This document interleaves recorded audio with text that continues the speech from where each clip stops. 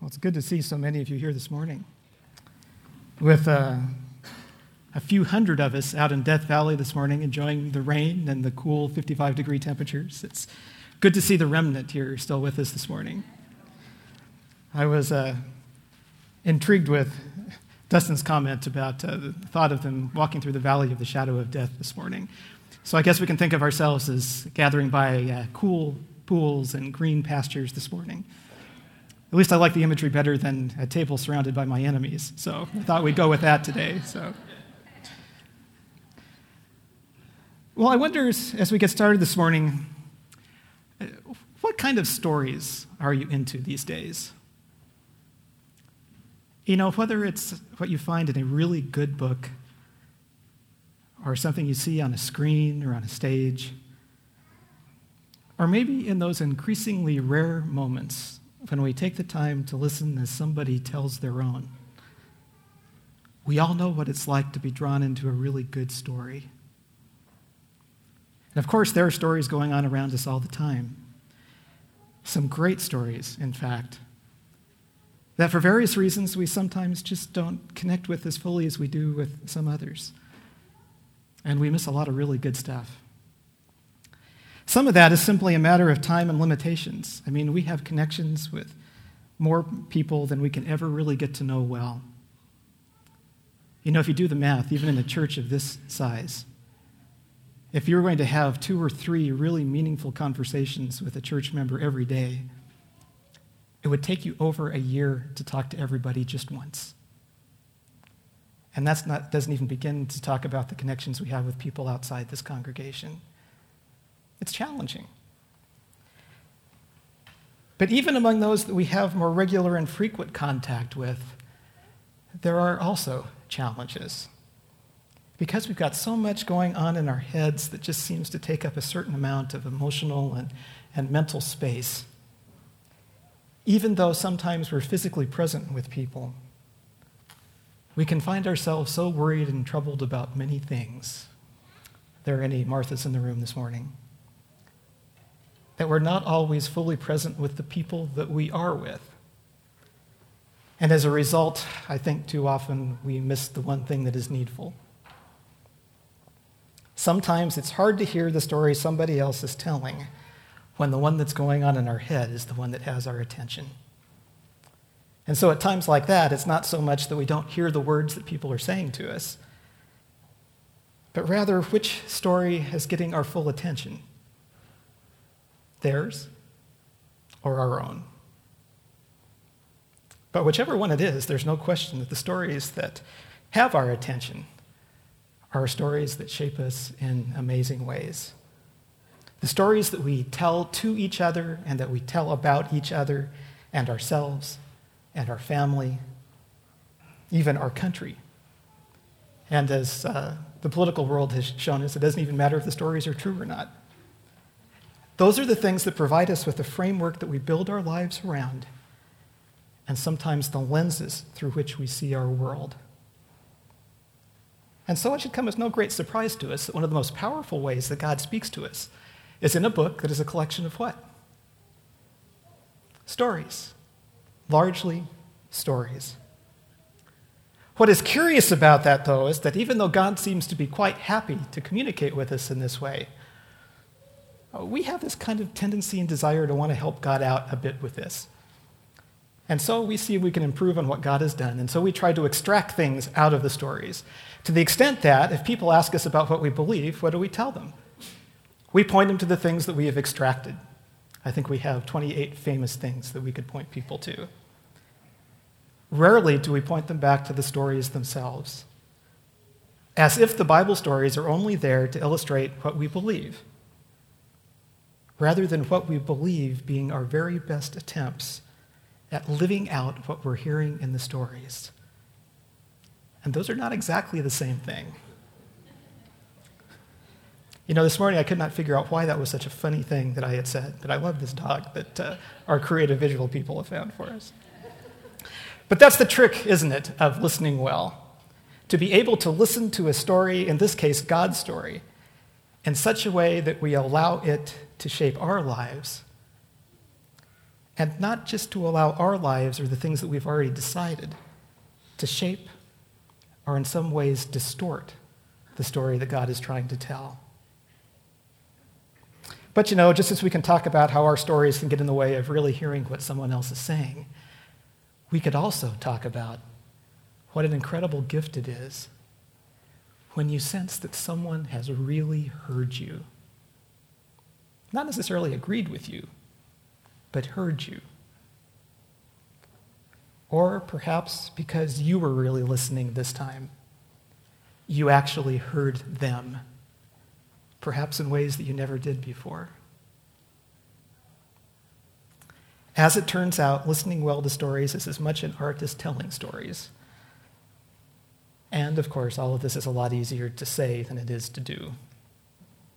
Not only can our preoccupation with our own stories affect what we hear, but the way that our stories themselves are entwined with each other's stories, sometimes entangled with each other's stories. It's sometimes difficult for us to keep things in perspective, even when we're trying to listen. Which is why it's good for us to pause every once in a while and say, okay, so whose story am I focused on now anyway? Mine? Or the person I'm trying to listen to? Otherwise, whether it's in our relationships with each other or with God, we may find ourselves not only missing some pretty important stuff, but we may find ourselves distorting the parts that we actually do hear, which, of course, is one of the lingering effects of sin, that tendency to make everything all about us. Well, one of the places in the scriptures where we get a really good look at how our preoccupation with our own story can get in the way of hearing what God is trying to say is found in the 6th chapter of John's Gospel, where John, who is himself a masterful storyteller, presents 4 different scenes in sequence, which are all tied together by a common thread. Tied together into one rather compelling story, I think. And if you have Bibles this morning, you're welcome to go with me there to John chapter 6, where the chapter opens with the first of these 4 scenes that you see. The very familiar account of the feeding of the 5,000. Now, interestingly enough, John is writing many years later than many of the other gospel writers are, and he goes beyond the shorter versions of the stories that we find in the other gospels. Stories that focus on the compassion of Jesus and the teaching of Jesus and the healing and the provision that he provides for the people that gather. And beginning with verse 5, John gives us some additional insights into what was on the mind of Jesus and his disciples in the crowd that day. A little bit more than you get in the Synoptic Gospels. Let's notice what he says, beginning with verse 5. When Jesus looked up and saw a great crowd coming toward him, he said to Philip, "Where shall we buy bread for all of these people to eat?" It wasn't just the need for feeding the food that Jesus was thinking about that day, we notice, but something else. See how it goes on in verse 6. He asked this only to test him, for he already had in mind what he was going to do. You already get an inkling here that there's a story that Jesus is wanting to tell in the midst of what's going on, that he hopes his disciples will hear. Verse 7, Philip answered him, 8 months' wages would not buy enough bread for each of us to have a bite. Andrew, Simon Peter's brother, spoke up. Here's a boy with 5 small barley loaves and 2 small fish, but how far are they going to go among so many? Philip looks at the situation, and the need is overwhelming. Andrew looks to their resources and determines that they are inadequate. And Jesus, verse 11, then Jesus took the loaves, gave thanks, and distributed to those who were seated as much as they wanted. He did the same with the fish. When they all had enough to eat, he said to his disciples, "Gather the pieces that are left over. Let nothing be wasted." So they gathered them and filled 12 baskets with the pieces of bread, of the 5 barley loaves, and the fish that were left over from those who had eaten. It's a very interesting story. We've been over this before. We know what happens. Jesus took what they had, which looked like so little in the face of so much, gave thanks, and shared it. And to the surprise of his disciples, not only was it more than adequate, they ended up with more than they started with. It's an amazing story. See, the story that Jesus is trying to tell them here is about the lifestyle of the kingdom. Not only is he feeding hungry people that day, but he wants them to understand a bit of how this works.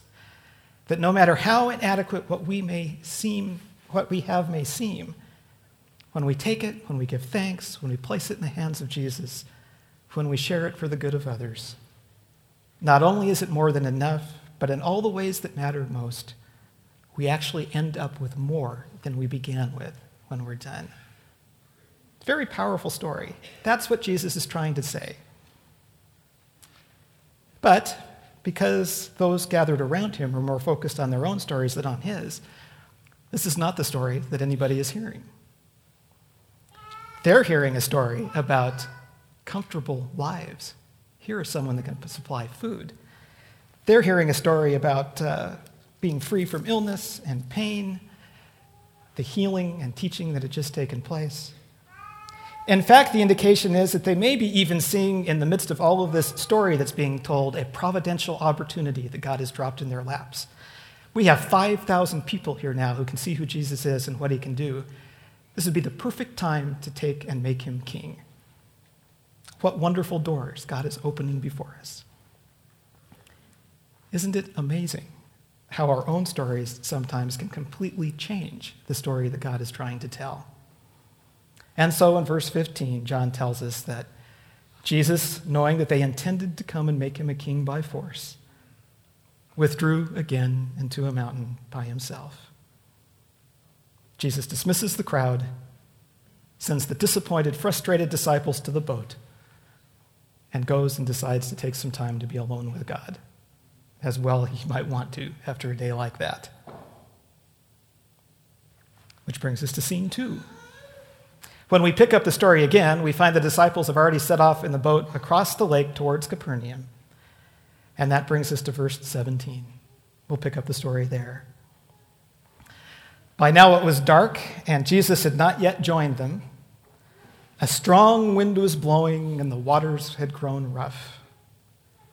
Still caught up in their own stories, they are rowing hard against the elements. They're trying to get to where they're supposed to go. And it's not going well for them. Which, for the disciples must have seemed to be about par for the course for the day. I mean, these were people who had signed on to follow Jesus. They wanted to be a part of this kingdom that he was always talking about. And just when it looked like they had generated the kind of public support that they needed to pull this off, Jesus sends the crowds home. He sends them to the boat and tells them to get in. Talk about feeling like you're rowing against the wind. And so there they are, verse 18. When they had rowed 3 or 3.5 miles, they saw Jesus approaching the boat, walking on the water. And they were terrified. But he said to them, "It is I, don't be afraid." Then it says they were willing to take him into the boat, and immediately the boat reached the shore where they were heading. End of scene 2. Now, the first time I read this, I found myself saying, wait a minute. This is not the whole story. Part of the story is missing here. Do you notice what's not in the story? Yeah, so what's the deal here? What happened to Peter and his walking on the water stuff, right? I mean, it's kind of odd that John would leave this out of the story, don't you think? It seems like this really is what the story should be all about. I mean, it would be impressive to me. If I was Peter, I would think it would be a pretty important part of the story. Isn't this what it's supposed to be about? And so I decided, let's check the other Gospels and see what we find.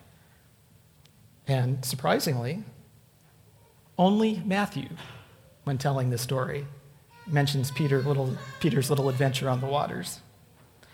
Luke hardly even mentions the story at all. In fact, we're not sure he really does. He may have been talking about a different story, but in any case, there's no reference to Peter. In Mark, the one place you would expect to find the story, because tradition has been that the Gospel of Mark may actually be Peter's voice that we're hearing. Mark kind of acting as Peter's secretary, or at least collecting Peter's materials. Just as in the Gospel of John, there's no mention of Peter walking on the water, telling the same story. What is going on here? And then it finally began to dawn on me that maybe, just maybe, this was not primarily a story about Peter. Maybe it was a story about Jesus. When they were together in rough and stormy water, rowing hard against the wind, the question that was on everybody's mind was not, where is Peter? The question is, where is Jesus? And where is Jesus in the story?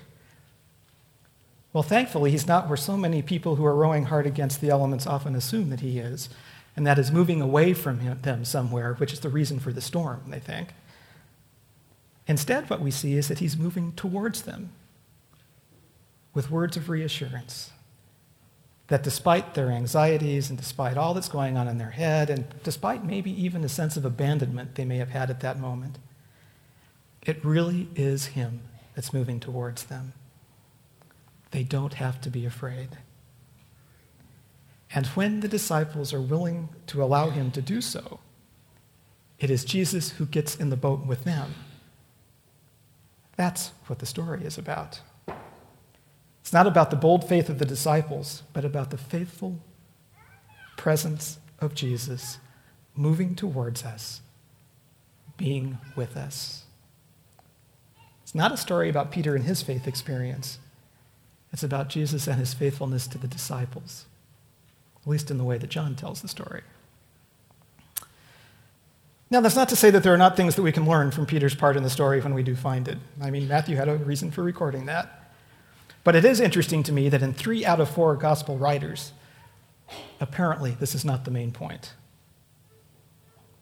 However, not to completely lose track of Peter, if you actually look at his part in the story in light of allowing Jesus' story, not Peter's, to be predominant, there are a couple things that surface that we might otherwise overlook.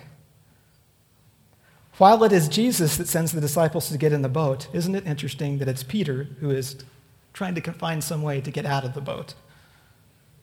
Jesus doesn't stop him.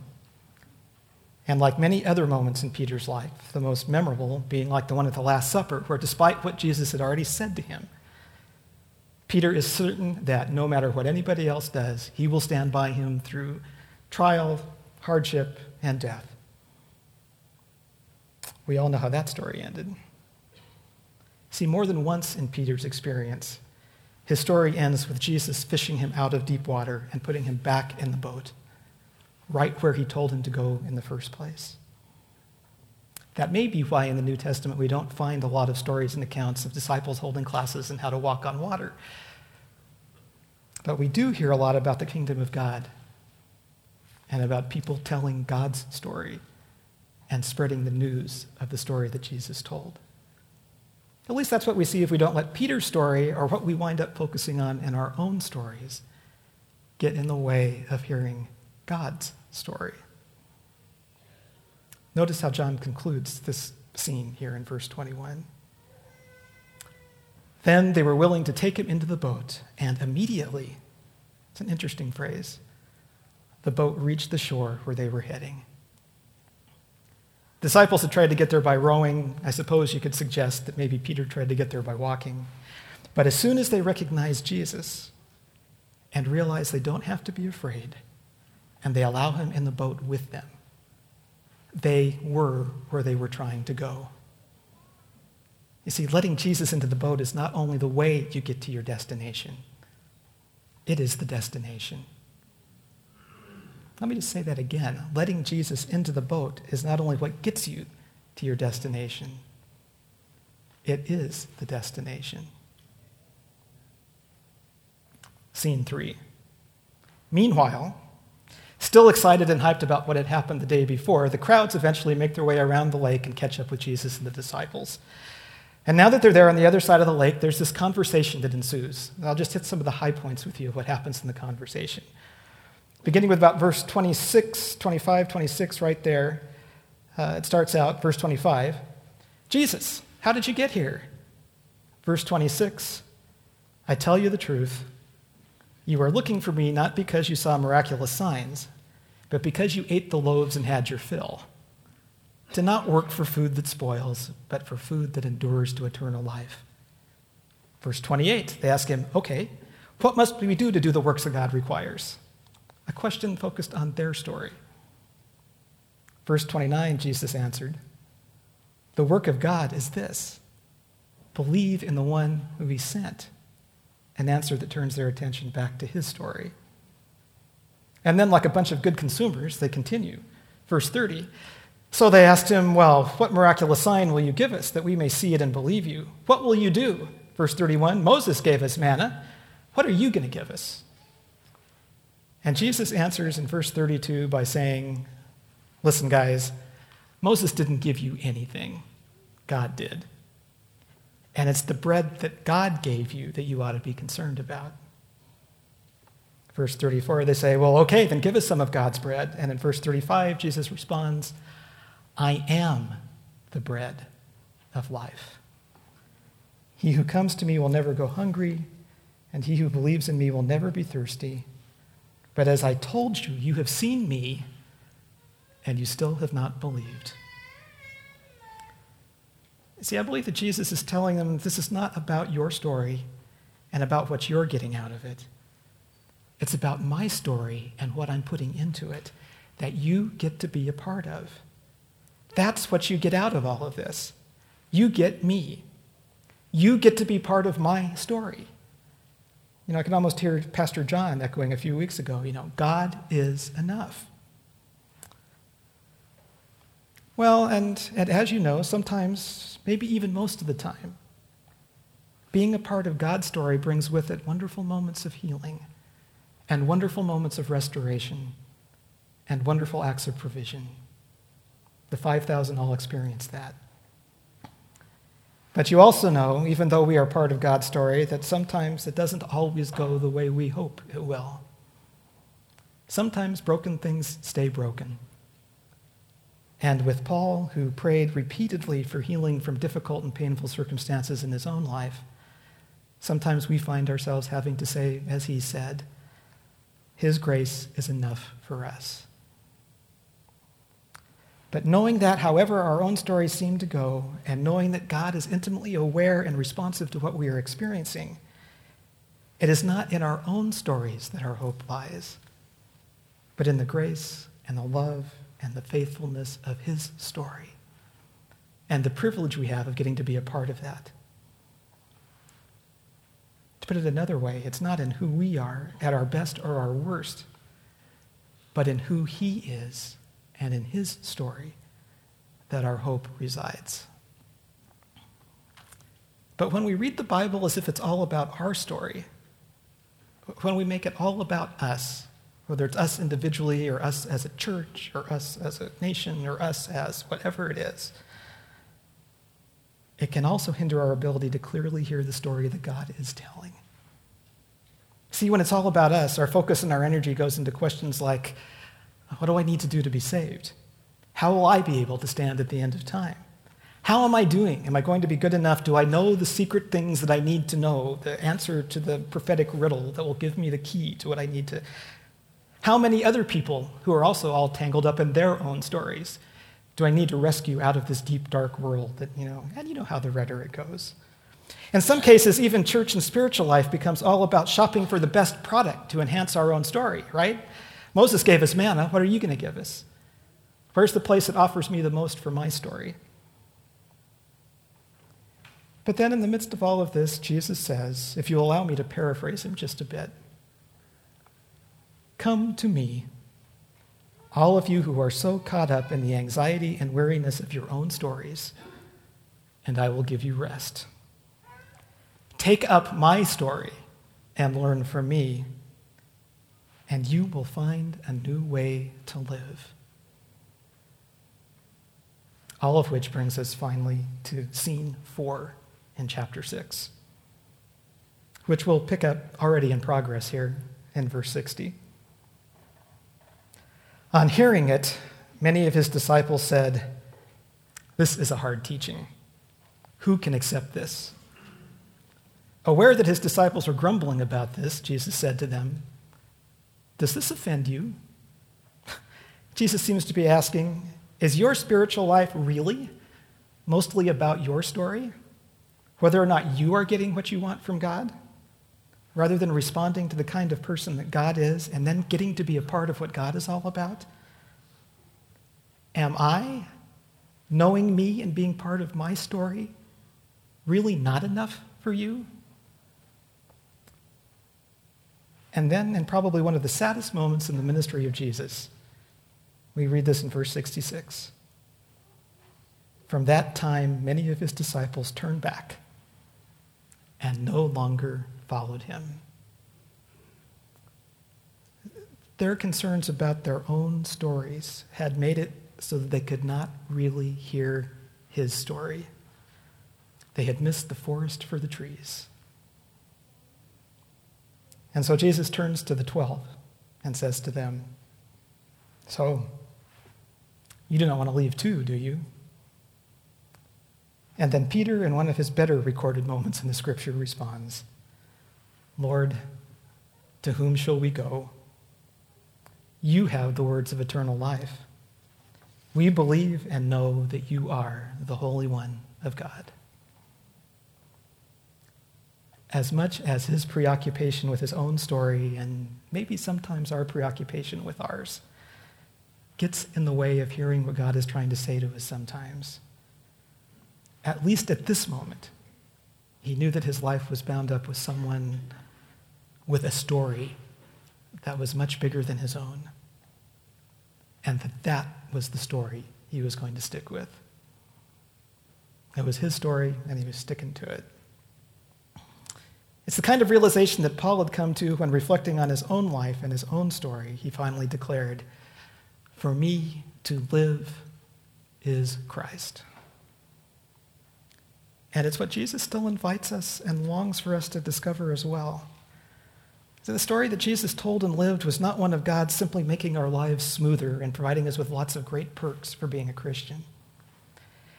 It wasn't even one of testing us in a doctrinal maze to see if we can pass with all the right answers and somehow survive the end of time and find an escape hatch into heaven and kind of ignore the world that we're living in. But it was one of inviting us to come and to be a part of his story right now, and knowing that our lives and our stories are safe and secure in his.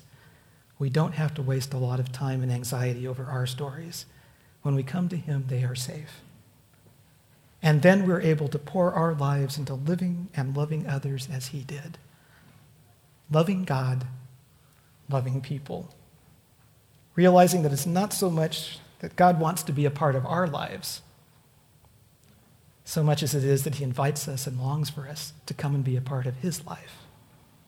Maybe less focused on trying to walk on water and more on letting him take his place in the boat alongside of us, or us alongside of him, as we allow our stories to be swallowed up and then find their real meaning in his.